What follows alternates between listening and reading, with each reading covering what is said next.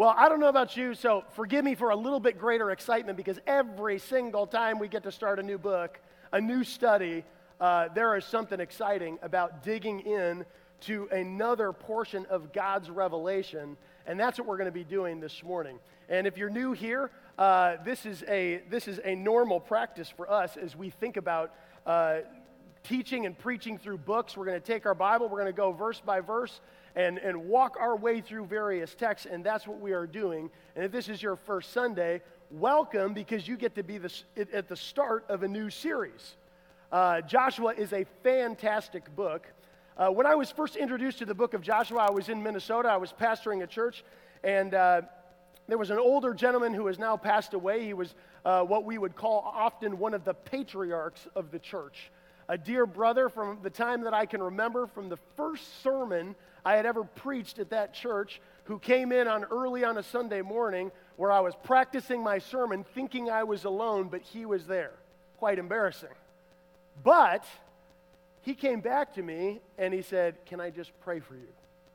And from that time forward, I just had a dear relationship with this brother until he had passed away. But one of those particular occasions, I was sitting in my office, and his son-in-law was intending to go to Africa to be part of a teaching team, and they were teaching through the book of Joshua.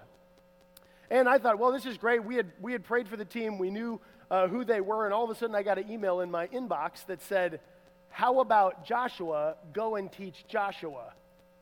And I'm like, and he says, "And I'll cover it all. Whatever you need, I want you to go there and help the team teach in the northern part of Zambia." And so as I started to study the book of Joshua on a teaching setting, I just fell in love with it. By the fact that it was my name as well, was just a side note blessing that I could study about something going on that referred to my own name. But it's been a huge blessing to be able to teach through that book. And I've always wanted to preach through the book. Teaching it is a little different than preaching it. And so the excitement of just pouring myself into this study on behalf of the body of Christ is an incredible privilege, and that's where we're going to go in the number of coming weeks as we study this together. But I think it's fitting, let's do this, because as we start, we need the Holy Spirit's help, don't we? This is such an important facet. Every time we dig into God's Word, we cannot do it in and of our own strength. We need the work of the Spirit to illuminate our minds to appreciate the things that God has in store for us. So let me just do this. Let me ask the Lord to help us as we embark on this study of the book of Joshua together. Father, Lord, we come before you desirous, excited, anticipatory in our minds of what you're going to teach us. Lord, we know that you have us going through a book like this by your own providence, by your own sovereignty. There are things that you want each and every one of us, young and old, to learn of who you are and how you work and the grace that you display and the forgiveness and mercy, Lord, that you have given to your people that we see in our own lives. Oh, Lord, we cannot do this alone.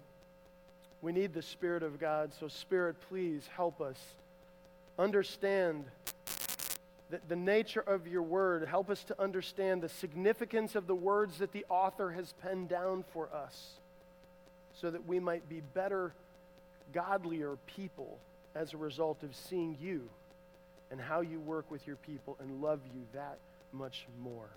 In your name we pray. Amen. Well, as we walk through the study of the book of Joshua, at least one of the questions that comes to our mind, we've parked ourselves in the book of Philippians for a number of different months since I first arrived in March. And at least this question, why study the Old Testament over against studying the New? Isn't new better than old? Well, the reality is Revelation is good no matter where you find it. And there are different ways in which we begin to understand the revelation of God. And since the revelation of God, it was a progressive revelation, he desired for us to know it over time and in different ways. And so there's different ways in which a historical narrative will speak to our understanding about the revelation of God. And it will all be consistent, no matter where we find our understanding of God. It will not contradict each other. But the Old Testament is something quite remarkable. And I think as we look at this particular book itself, and we think to ourselves, well, why study this? Well, Paul said in Romans chapter 15, he said this. He says, "For whatever was written in former days was written for our instruction, that through endurance and through the encouragement of the Scriptures we might have hope." Okay, there's something, I don't know about you, but every time, most often, the New Testament authors quote or illustrate an Old Testament story, is it a good thing that you're being illustrated? Often not very good. Because he's saying things like, well, don't be like the children of Israel in the wilderness who grumbled, complained, were faithless. We're going to see a little bit of that today. But whatever was written in the past, in the Old Testament, was written for our instruction, so that at some way when we get to the book of Joshua and we begin to see the conquest of the land, we begin to put the piece of Revelation together with preceding and later revelation, that we begin to see a picture of God, and we are filled with hope. Story after story after story in the Old Testament is worth our investigation from Genesis to Malachi, so that we could understand the hope that we have in Jesus Christ. Well, we certainly understand this as well if we understand 2 Timothy 3:16. All Scripture is given by the inspiration of God. It's profitable for doctrine, reproof, correction, and training in righteousness. Why?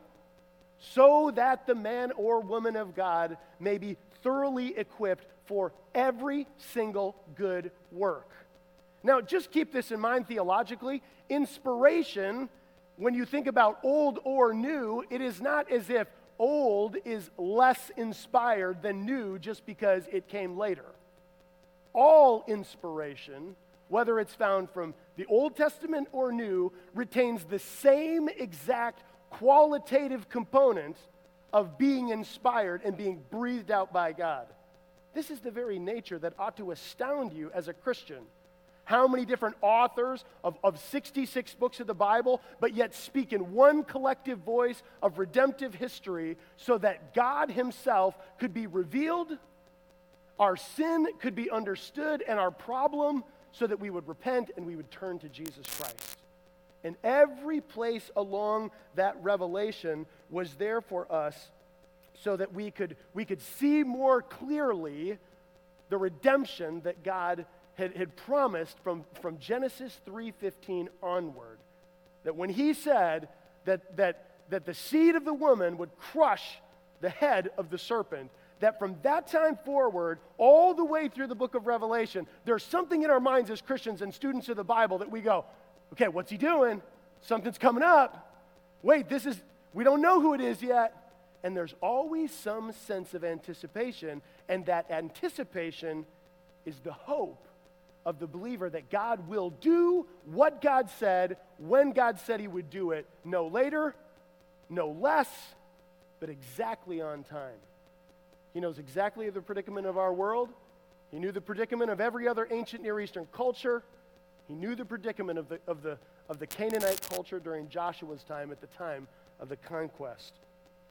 Well, one of the things we often confuse when we think about narratives is we think, oh, well, I remember hearing all those little Bible stories. I love those stories. How many of you grew up in church and in a Sunday school hearing the Bible stories of the Old Testament? Just a quick raise of hand, okay? Those were some of my favorite stories. I mean, Joshua fought the Battle of Jericho. Who doesn't like that? I mean, I remember sitting there as a kid, hearing David and Goliath, watching a teacher put another little child on top of their shoulders to try to somehow get the height advantage, and thinking, whoa, he's big. But the stories come alive as we begin to understand the detail. But here's something different about the stories in the Bible versus just a straightforward historical account. See, the stories in the Bible and the history that is unfolded, including in the book of Joshua, are not just some fiction that we read, that we enjoy. It's like, wow, that was a great story. I mean, we have to wrap our minds around the reality that there were real people at a real time, in real circumstances, faced with real problems and real enemies. I mean, could you imagine what it would have been like, and we'll contemplate this, to be part of the people walking around the walls of Jericho? Thinking, what are we doing here? Like, we're going to blow a trumpet and they're going to just fall down, right? But there they were. They were astounded by the very works of God, and they were challenged in their faith, because when God said to do something, no matter what he said, that's what they were called to do. They're not just some fiction that we read or we tell our children about as a bedtime story because it'll help them fall asleep. These are real, which means there's a real God behind the stories. And there's a real God who came to save people. There's a real sovereignty and providence that is working out in all of these stories. Now, here's one thing we have to understand as maybe you're a student or a very new student to the Bible and you've been saved and you're trying to understand, how do I study different books of the Bible? Well, we just came from the book of Philippians, and the history of Joshua is very different, but there's similarities. One of the things that we often looked for in the epistle was, epistles were always understood as an occasional letter. You read the letter all at once, you tried to figure out what is the reason, why this was being instigated, and then it would help you interpret all the things that the apostle was saying based upon the occasion of the letter. Well, guess what? The history books are a little bit different, which means they contain vast quantities of very particular information, events, stories, people who had been used at various times so that we could learn from them. So we could see ourselves in are we part of those grumbling people? Or were we somebody that was going to be eventually like a Joshua and a Caleb? So that we can mark our lives and say there's something really important. Well, history books, here's what we understand history in the Bible. It's not just any story, but it's particular stories. There were so many things that happened in the wilderness wandering and in the life of the conquest that Joshua, and as he would pick out these various stories, he did them with a theological focus. He wasn't just sitting down one day, by the way, just going, oh, I think I'll take this, and he did work in chronology, but in a sense, there was a theological purpose to it. And the theological purpose of all historical narratives is to reveal God to us. Why is that? It's because in a story, in a narrative, you always have things, if you're familiar with various literature, and you look at these events and you read stories, you look for a main character. You look for sub-characters. You look for a plot. You look for enemies. You look for various redemption stories, all so that you get done. And you put these together and you think, who is this? What is this about? Well, tuck this away in your mind. In the Old Testament stories, when we get to Joshua, or we talk about Caleb, or we talk about incidents in the life of the people of Israel, it is not Joshua who is the main character. He might be the main character of that story in a lesser sense, but the main character of the book of history of Joshua is God. It is God's unfolding of his eternal plan through the life of a people and through the life of particular people so that he could say, watch me and see who I am. See how I'm different than the gods of the Canaanite people. And watch how I'm gracious and watch how I'm kind. It's the story of God's creative, redemptive history with the purpose of glorification so that when you get done with every single battle, every single circumstance, that you step back and say, who but God could knock down the walls of Jericho? Just like we do when we get to David and Goliath and say, it wasn't David, it was David's God. And it wasn't the people of Israel, you will find out, it was the people of Israel's God. And every time you went into the ancient Near Eastern history, what you will find is, in a sense, it is a battle of the gods. Whose God is real? Whose God is accurate? whose God is gracious, and it is the God of the people of Israel who had over and over again proven to them that he is their Redeemer in every sense of the word. Old Testament stories, in a sense, it helps us if we look at them with this broader perspective, instead of it just giving us a snapshot in time of a very particular historical event. When we study it as a whole, what we get is a panoramic view of the majesty of our God who comes to redeem. And that's what we want. And that's what historical books are intended to help us do. Now, they kind of function in this particular way. There's a top level to every historical narrative. Now, if you want a book that you want to try to be a better student of the Word, there's a really good book I've read a number of different times called How to Read the Bible for All It's Worth by Gordon Fee and Stewart. Perhaps you're familiar with that. That's a really good condensed version of a hermeneutical process. There's a number of other ones. I'll like Grant Osborne's hermeneutical spiral. And hermeneutics, all it is a study of interpretation. So if you're here, you're thinking, oh man, I don't even know what that word is. Well, now you know. It's just simple. It's just the study of interpretation and how we study and then how we come to conclusions. Well, at the top level of a narrative, I always want us to be viewing the book of Joshua through a lens that sees these different focus. The top level is this. Something's going on in the book of Joshua that is being revealed about kingdom, about the kingdom history of the people of Israel and the kingdom of God, and the redemptive history that God had foretold in Genesis chapter 3:15. There's always a sense in which we have to zoom really, really far out and go, what is he doing? See, if you read the Bible from cover to cover, what you'll find is, all of a sudden, there was a God who promised and covenanted to Abraham that he would have a nation. As far as the sands of the sea, that's how many people it would be. That covenant was passed to Abraham, Isaac, and Jacob. And if you were a good student, we won't ask for a raise of hand a month ago when I said read through Deuteronomy. But if you've been there, guess what you often found? I'm going to complete what I had promised to Abraham, Isaac, and Jacob. Now notice in kingdom history, what he's doing is, how can a kingdom that Jesus Christ will one day be set as the King of Kings and Lord of Lords, if there isn't a group of people, if all of a sudden he doesn't separate himself a nation and call himself Israel, and how can you have a kingdom in a nation without a land? And all throughout the Old Testament, if we zoom out, we think there's a people group that God has separated. He's separated them out amongst the people groups of the world. He called them Israel. He knew them and called them, not because, by the way, they were this really great, sinless group of people. It's kind of like us.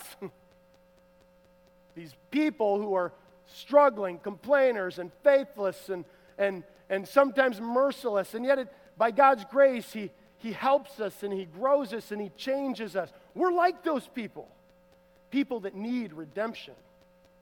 And in the kingdom history at this top level, He continues to move story after story so that we would ask questions as we walk through the book. Why would God save this people that everyone wants to kill? Because He's doing something. There's a reason why in 1948 all of a sudden Israel became a state. There's a reason that all the people began to gather back in Israel, because God is still at work. And you can watch it happen in history. And we back up to the book of Joshua and say, this top level, we can help us ask questions. But it's not only there, but it also focuses on a particular history. A history of a people. The people of God who were brought out of the land of Egypt with signs and wonders. Oh, could you imagine have been part of that group? To cross the Red Sea, to be part of those people who were all of a sudden saying, we're going somewhere. Like, He heard us. And He sent a deliverer. He sent Moses to us. It's Israel's history. At this top level, this middle level, we begin to understand it's the call of Abraham, it's his lineage, it's the patriarchs, it's their enslavement to Egypt, it's their deliverance from bondage and the conquest of Canaan and all of these particular elements. so that we say, well, there's a lot going on. There's a kingdom history, a redemptive history. There's a individual history of a group of people, but there's also a bottom level as well. And this is the immediate story itself. And story after story, this is where we'll be studying and putting it within the context of these three levels. These three levels are not new to me. I didn't make them up. You'd find them in Gordon Fee's book, and I find them very helpful. You find variations of these levels by different authors in different books of the study of interpretation. Now, why Joshua? Now, why is Joshua a significant book in the Old Testament? I love how one author put it in a preceding introduction by Francis Schaeffer's book on the conquest of Canaan. Francis Schaeffer was an early philosopher and theologian that passed away back in about the 1980s, but lived from about 1912 to 1980s. He wrote this book on Joshua, which I found incredibly helpful. The one who introduced it said this. He says, Joshua in the Old Testament in relation to the Pentateuch was what the book of Acts in the New Testament was in relation to the four Gospels. It is that transitional book. How do you go from the first 5 books of the law, Genesis through Deuteronomy, and then all of a sudden get into the kingdom? You have questions like, how did you get here? How did you get into the land? God promised this. Joshua serves as a book of transition so that we would know how they got from where they were to where they are in the kingdom, when all the history of the kingdoms, 1st Kings, 1st and 2nd Chronicles, and all the prophets were talking about that Israel would be a nation and they would be a kingdom. Joshua is that transitional book. So mark it in your mind, much like you would the book of Acts. And so it becomes a really critical history in the life of the people. Now, let me just pause for a second, because this was so critical, because for years, hundreds of years at this particular point, the people of Canaan, which we'll study a little bit in the future, so I'm not going to give you a full history, these people in the land were despicable, idol worshipers, child sacrificers. And you think, are you sure that's the land we want to go to? And he said, but I promise this. Geographically speaking, just on a geographical level, Israel was sovereignly and providentially placed in a land that was called the land between. And all that simply is to state by geographers is that it's the land between a land bridge to the north and a land bridge to the south, going to Africa or to Europe. They were the gateway. Why would God choose this land at this time for this people? Maybe it might just have something to do with every time some traveler from the south or traveler from the north would go in one direction or the other, and they would hear of the wonders of the people of God, that they would take it with them wherever they went. And he uniquely positioned the land of Israel to be a gateway and a conversation piece to a world that was needing redemption. And he was going to use Israel as the spokesperson to carry that message of redemption to the nations. There's no accident by God, even in the placement of a land and a people. So when we think about Joshua, it holds a very special component when we think about this particular book in general. Now I want to park on a little bit of a history as we get our minds acclimated to this. Now, if we have to come back to a verse over and over again, I want you to see it. So go to Joshua 1 just for a moment, and I want you to look at verse 9, because really I think thematically we can watch this kind of happen from beginning to end. But in a nutshell, he kind of gives us this little nugget of truth to say, here's what I want to impress on your hearts about me when we study. Joshua chapter 1, verse 9. Have I not commanded you? Be strong and courageous. Do not be frightened, and do not be dismayed. For the Lord your God is with you wherever you go. Okay, believers, that truth that was penned down by and shared from Moses to Joshua and to every Israelite onward and inspired by the Word of God is clearly designed to tell us one thing. God will never leave us or forsake us. In the most challenging circumstances, in the most deepest, darkest moments, whether there's fear or discouragement or grumbling and complaining, He has a plan for you, and wherever that plan takes you, He will be with you.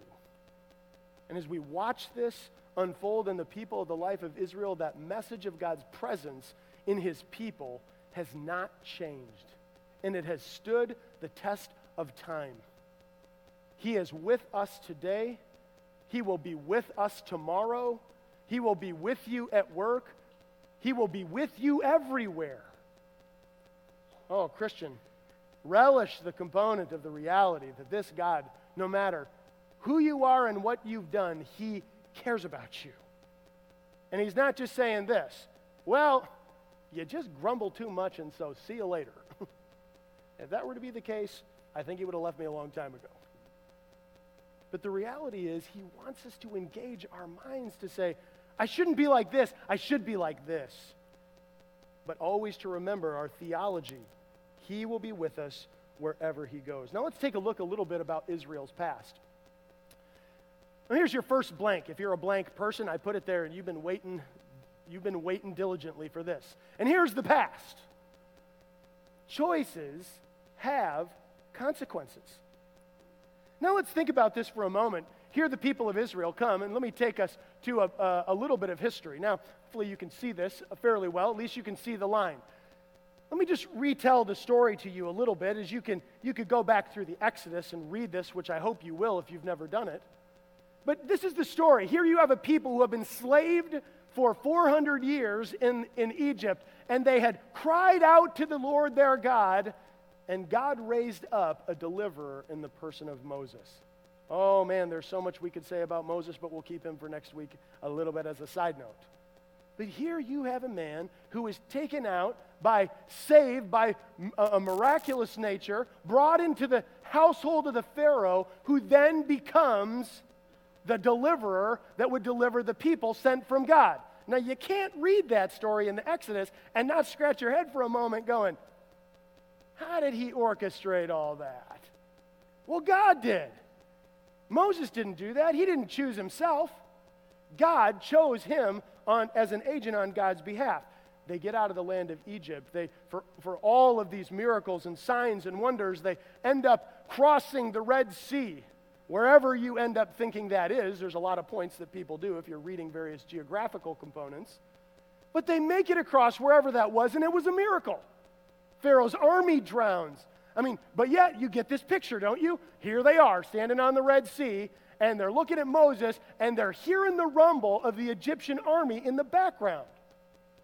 And they're saying to themselves, they turn to Moses and say, what have you done? You brought us out here to die. We would have been better off to stay in Egypt. I think Moses probably would have been hearing these words shortly after their exit from Egypt going, what just happened? You wanted this. You called for it. He answered you. And now here you are standing and saying, you're just here to kill us? The Red Sea opens. The people walk across. They go to Mount Sinai. They have an encounter with the very living God who comes down to Mount Sinai as like a great earthquake. Such importance of holiness of God that the people of Israel were not even allowed to touch the mountain. And if they touched it, they would die. You talk about holiness and seriousness of the people of God as they were camped around Mount Sinai. This is their God. But he was different than the God of the ancient Near Eastern religions, because this God was not just some God who wound up the clock and then let it go and was impersonable. He was a God who spoke. A God who spoke in righteous decrees and principles and laws so that you could know Him. That's the whole point of the law. The New Testament says it was our schoolmaster so that we could learn the necessity of knowing why we need Christ. Here they are, they travel. Now, they come, this Mount Sinai experience, they get to the northern part of this area at the very top where the little flag is. It's like, they didn't have GPS, but but there's a little flag there at the end. And they ended up at Kadesh Barnea. And at Kadesh Barnea, what is accounted for in the book of Numbers is that they chose from amongst the 12 tribes the men who would spy out the land, and they would be gone for 40 days, and they would go and they would say, tell us what the land was like. You can find this, the sending of the spies in Numbers 13. Hopefully you'll go back and read that. Now here's what he said.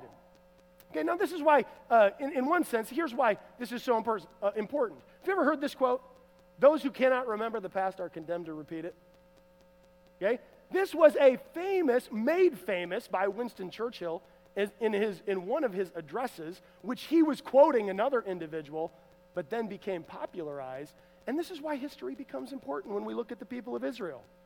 If they didn't understand what they were doing, they would be doomed to repeat it over and over and over again.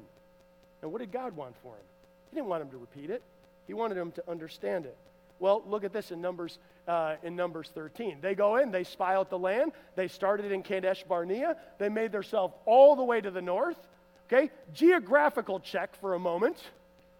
The land of Israel is this small, little, minute place. Okay, if you've ever been there, you realize you could drive all over this place and get everywhere you wanted. It's 150 miles from north to south, about 80 miles from east to west. It's so small, and one day you can be at Kadesh or in Hebron, you can be in Jerusalem, you can be in Galilee, you can be in the Dead Sea, you can be anywhere you want.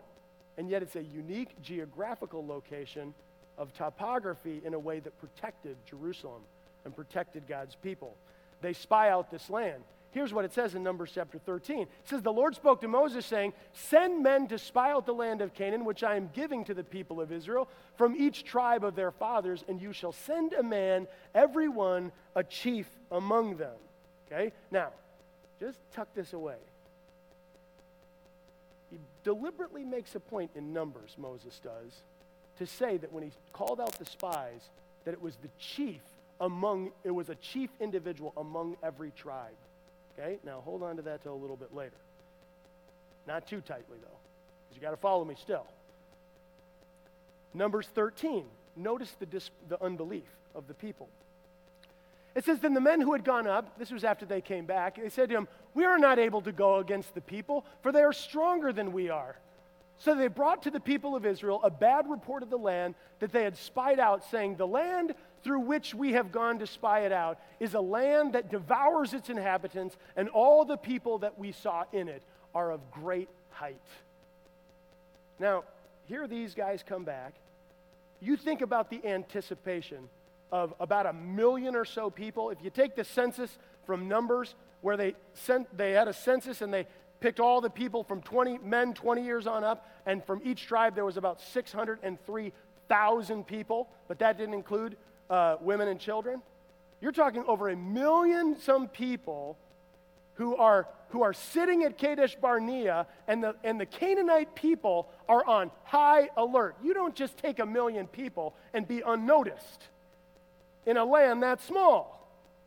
God was saying, we're here, we've arrived, I'm about to give it to you, send in the spies, let them give the people a precursor of the land that is filled with milk and honey. These spies come back, and of course in Numbers it records, a couple of the spies that were sent cut off one of those huge, large cluster of grapes because it was the grape season. And they come, and there's this picture of them holding it between the two of them because it was so weighty. They could come back. Could you imagine as they gathered before Moses and gathered before the people, and then they saw the grapes? They're saying, this land is incredible. And then they went, but there's a problem. Now, what is God trying to do? God is trying to get the people to live by faith. That at a moment in time when they think all is lost, or how could this happen? There's no way God could do this. That they themselves, each one, man, woman, and child, would say, our God can. He promised us, and he has never went back on his promises. And the book of Joshua is filled with covenants and promises and land perspectives so that we can see God in every turn of history of the life of the people has proven himself faithful to them on every single measure. That's the God that we serve today. Same faithful God who sent his own son. Well, these men come, and these spies, these 10 spies, and I remember, singing these little songs when I was in children's church many, many years ago. There was 10 bad and 2 were good. It just stuck in my head. And there they were, Joshua and Caleb, these great models of faith. But there were 10 other guys who said, we are like grasshoppers in their sight. Do you know that the descendants of the Anakim are there, the descendants of the Nephilim? There's giants in the land. Yeah, there's grapes. If we can hide out and eat them in private. But they're going to find us. And they're going to kill us. And they began to grumble and they began to complain. Notice in Numbers chapter 14, it says this. I don't have it up there. Let me read it to you. Then all the congregation raised a loud cry, and the people wept that night, and all the people of Israel grumbled against Moses and Aaron. The whole congregation said to them, would that we have died in the land of Egypt, or would that we had died in this wilderness. Why is the Lord bringing us into this land to fall by the sword? Our wives and our little ones will become a prey. Would it not have been better for us to go back to Egypt? And they said to one another, let us choose a leader and go back to Egypt. Moses hears these words in Numbers 14, and he tears his clothes, and Joshua and Caleb all rent their clothes. They weep before the people, and this mob of people who were instigated by the 10 spies are now grumbling and faithless, and they will refuse to enter into the land. And where do they want to go? Back to the place they just complained that they were. This doesn't make sense. God knew their heart and knew what they would respond like. And that's why always in the Old Testament, the prophets would say, you are a stubborn people. Does that sound familiar in your own life a little bit? I think God says that to me every so often, or maybe even more frequently than I realize. You are a stubborn Joshua. And I have to recalibrate my mind. Am I living by faith? Am I going to be a people? Where would I have been that day? Where would you have been when those spies came back and gave that report? Would you have stood with Moses? Would you have stood with Joshua and Caleb? Or would you have been one of the people in the crowd grumbling and complaining and saying, get us back to Egypt? Who's a good leader? We got so-and-so. Let's follow him. See, we're called to be challenged because choices really do have consequences. And we look at these. Now, this complaining generation, what's the consequence? I mean, could you imagine standing at the brink of receiving the promised land, longing for rest, having 400 years under your belt of slavery, going with anticipation that now you have a home? You're not just some nomadic people that are just wandering around aimlessly in the wilderness. Oh, they stood on the brink of the promised land. A place was supposed to be filled with rest. And now he looks at them and he says, here's what's going to happen through the words of Moses. And you can see this in Numbers 14, verses 26 all the way through verse 38. I can't read every one. But he calls them a faithless generation, and here's what he says. He says, all of you are going to die off. He says, you remember the census we took? Every man from 20 years old on up is going to be gone. And you're not entering the promised land, and you'll wander in the wilderness 1 year for every day that the spies went into the land to spy it out. They went in for 40 days. That means 40 days in the wilderness that you were going to learn that you should have trusted me. Oh, I wonder what it was like in the wilderness, having to reflect back on that. Could you imagine the initial response only a week after standing on the brink of the promised land and now heading back to the wilderness? This is not an enjoyable place. It is hot. It is oppressive. There's no food. But they would have to learn again what it was like to have God sustain them. In order to mark the security of this circumstance, he said, all the 10 spies, all of them died by plague immediately. The people of Israel stood by as all 10 of them died. And he said, this will be a mark to you that you realize I mean what I say. 10 faithless spies die, only 2 are left. And lo and behold, it's the one faithful man that has been called, Joshua, to be able to take these people into the promised rest that God had promised from Abraham, Isaac, and Jacob. Can I remind you this in light of our Israel's past? Believers, choices have enormous consequences. Don't think you can live some faithless life, don't care, come to church, act as if you're a Christian, but in your heart you're grumbling, you're complaining, you're faithless, you're not doing what God asked you to do. Don't think that God doesn't give out consequences. Yes, He's a God of forgiveness. Absolutely. Amen. But you can be forgiven and yet consequences remain. Moses pleaded with God on behalf of the people. And it was Moses' pleading with God that God said, Moses, I won't destroy them, even though God said, Moses, I can make a better generation out of you. And Moses said, no. Let the people of the nations see what kind of God you are. God is a forgiving and merciful God. And He forgave them. But they still had to wander for 40 years in the wilderness. And I don't know what choices you're making through your week and your life and your circumstances as you look back at your history. But rest assured and be mindful.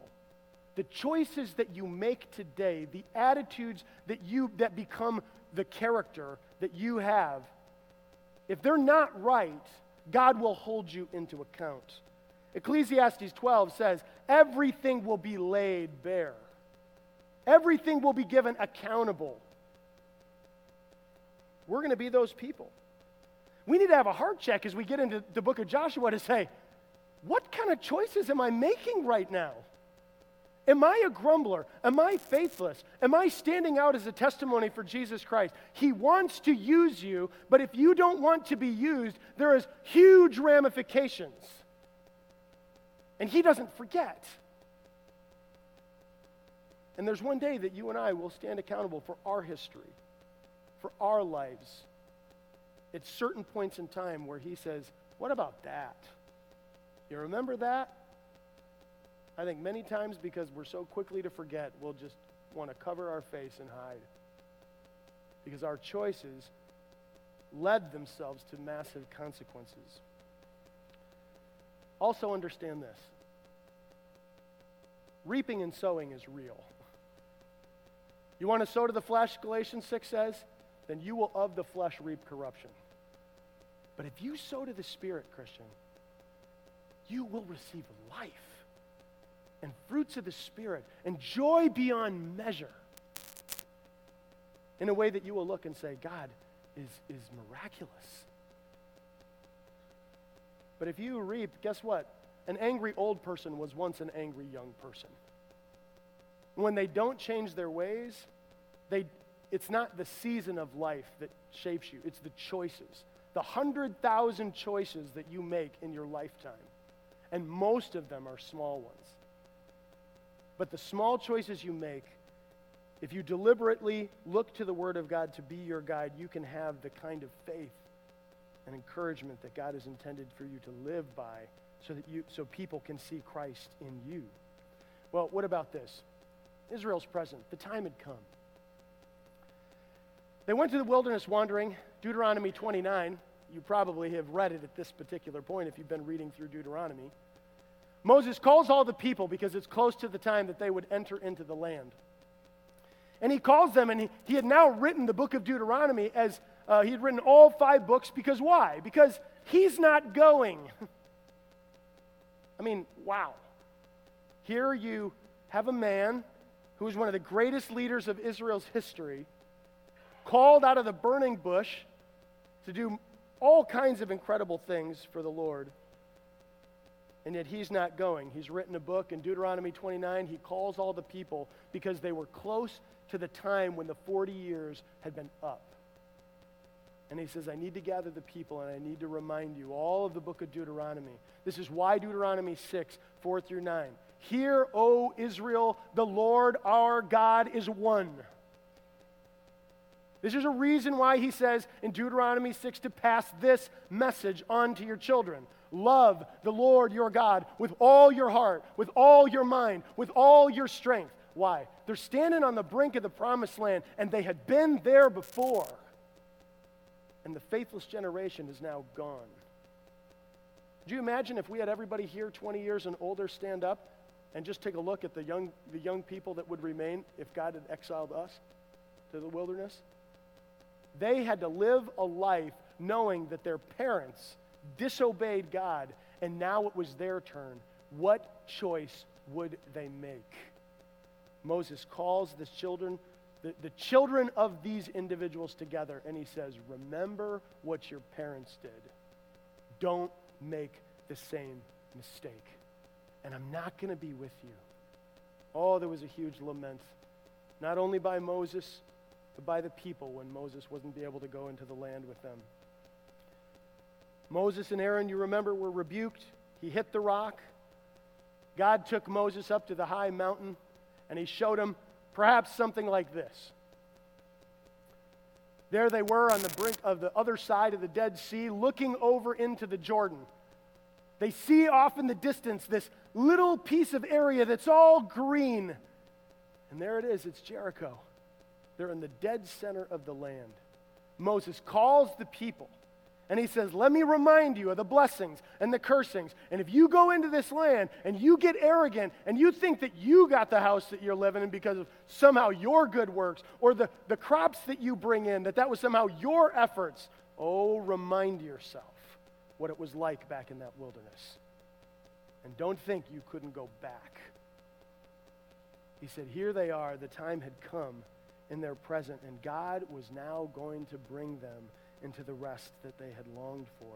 But he was going to do it without their leader. Could you imagine Moses, by the way? I mean, it says in Deuteronomy 3, you read that chapter and it says that Moses was so disheartened that he just pleaded with God to let him go. He just pleaded with him. I know I did wrong. I know I did wrong, but please let me go with this people. I long to see the rest. And God said to him, Moses, you're forgiven, but you can't go. And he brings him up into this high area, perhaps, and he looks out and he sees something like this, and he sees the land flowing with milk and honey, and God takes his life. And he sets up Joshua in the meantime to succeed him. Moses is gone, their great leader. You see this, and we look at this passage in Deuteronomy 18:15. The Lord your God will raise up for you a prophet like me from among you, from your brothers. It is to him that you shall listen. All the people in the New Testament were waiting for the prophet like Moses.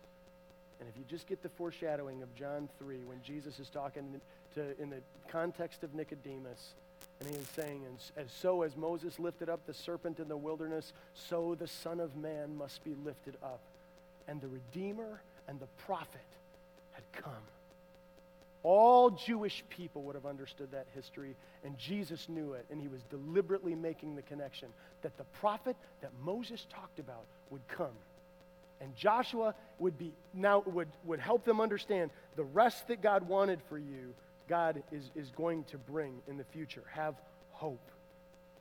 He's saying to them in Deuteronomy 4, listen and obey. Deuteronomy 4, verse 2, don't turn aside from it. This is a foreshadowing of what he's going to say to Joshua. Don't be afraid. Don't be discouraged, but be strong and courageous. Don't let this book of the law depart from your mouth. Don't turn aside from it. He says, and what great nation, Deuteronomy 4:8, is there that has statutes and rules so righteous as all this law that I set before you today? Take it into the land. Live by it. Teach these things to your children. Here's what it tells me.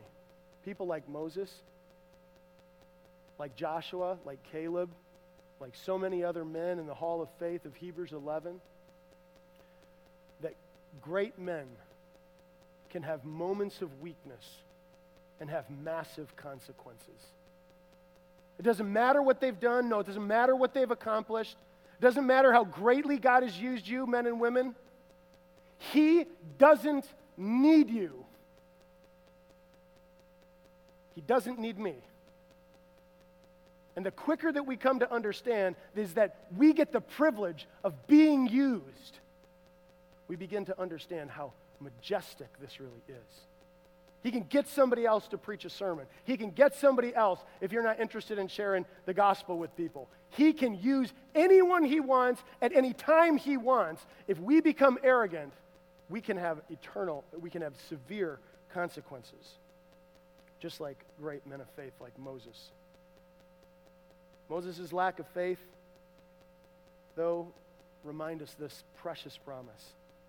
That while Moses struggled and the people struggled in faithlessness, God's promises remained.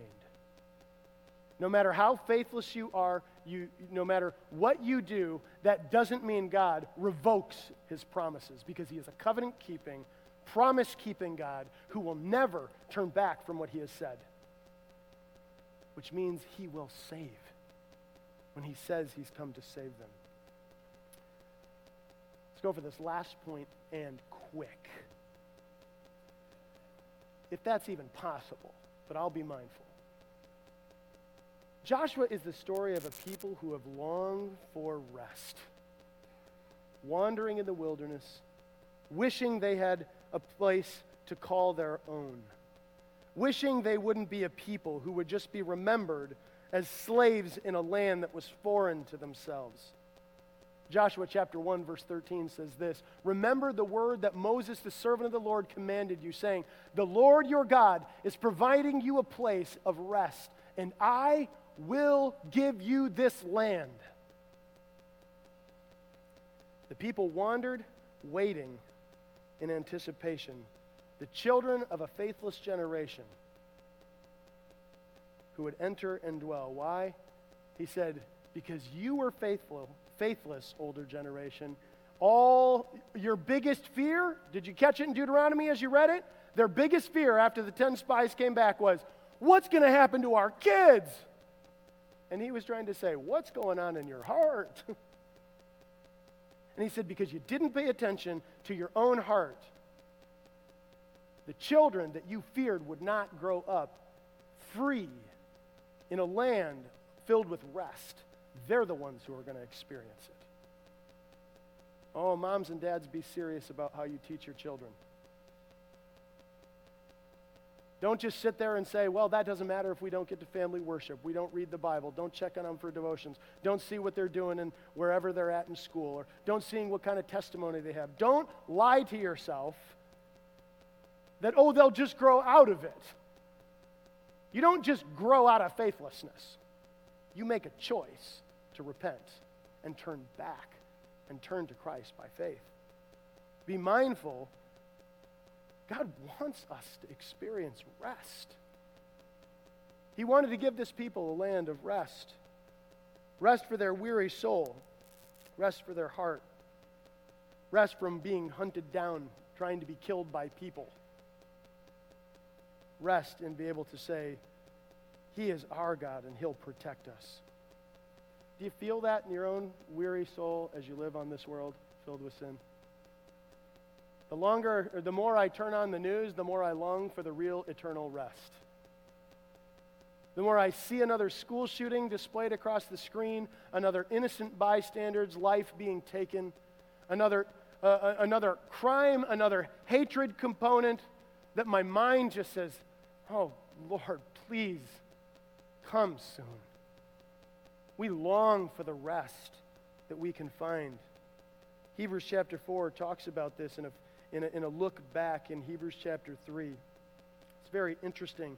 He says these words. He says, therefore, as the Holy Spirit says, today if you hear my voice, do not harden your hearts as in the rebellion on the day of testing in the wilderness, where your fathers put me to the test and saw my works for 40 years. Therefore I was provoked with that generation and said, they always go astray in their heart. They have not known my ways, as I swore in my wrath. They shall not enter my rest. And then the author says this, take care, brothers, lest there be in any of you an evil, unbelieving heart, leading you to fall away from the living God. Oh, that was the message of Moses as he stood on the brink with the people in the promised land, wanting to see them experience the rest. Christian, it is the longing of your own soul to find rest in God. Hebrews 3:15 says this, as it is said, today, if you hear my voice, do not harden your heart as in the day of rebellion. Oh, if you're here this morning and you're an unbeliever, can I just plead with you for a minute? That God wants you to find rest for your soul. And that the remedy for your restless heart can only be found in repentance and faith in Jesus Christ for your sins that he took upon himself and gave you a righteousness you didn't deserve. And all you have to do is confess your sins and call out to him, and this great, merciful, forgiving God, just like he forgave the people of Israel and allowed them to experience the promised land, a foreshadowing of a rest to come, you can find rest. But you cannot find it without repentance and faith in Jesus Christ. Don't harden your heart this morning. Don't say to yourself, I've got more time, or I'll just do it later. I've got a number of things on my bucket list that I want to accomplish and see and enjoy. Those things will pale in comparison one day when you stand before Jesus Christ and he calls you into account if your heart is filled with unbelief. And he says to you, depart from me, for I never knew you. Today, you have the opportunity to repent and put your faith in Jesus Christ. This is why Jesus said in Matthew 11:28, come to me, all you who are labor and are weary and heavy laden, and what? I will give you rest. Take my yoke upon you and learn from me, for I am gentle and lowly in heart, and you will find rest for your soul. Whether it's at the beginning point of salvation or all the way through your sanctification and growth, you can bank on God allowing your soul to find rest in him as you study who he is, you obey his laws, you obey his principles, because he will be with us wherever we go. Moses wanted that ingrained in their mind as they stood on the opposite side of the Jordan saying, man, there's some big guys over there. But we're going to trust our God this time. And we're going to see something our parents only wished they would have seen. Don't think that God can't bring various components of a revival in history. Don't watch the news and simply just say, well, God won't do that. Don't you think every other generation thought the same thing? We ought to pray and beg God, have a revival in this country, that he stirs the hearts of people, that as many souls can be saved before the coming day of Jesus Christ, that they are saved and they're redeemed for his glory. We ought to long for that. Children of Israel now encamped on the opposite side of the Jordan. They had been here before. Moses, their great leader, is gone. They're sad. They've been appointed by, a new leader had been appointed by God in his position. He had been found faithful. Joshua, one of the faithful spies. God had appointed him to bring his people to the promised rest. When we come back next week, we're going to find, why is this guy Joshua, the commander of the people of God's army, the successor to Moses, what made this man something special? Something of a way that he could succeed one of the greatest prophets that would ever be known. I can only imagine from Joshua's standpoint, he was shaking in his sandals because this was a huge task and there was a lot to be done.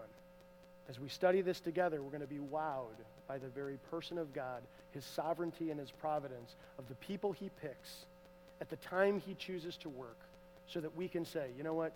He's with us wherever we go. Let's have a word of prayer. Father, we thank you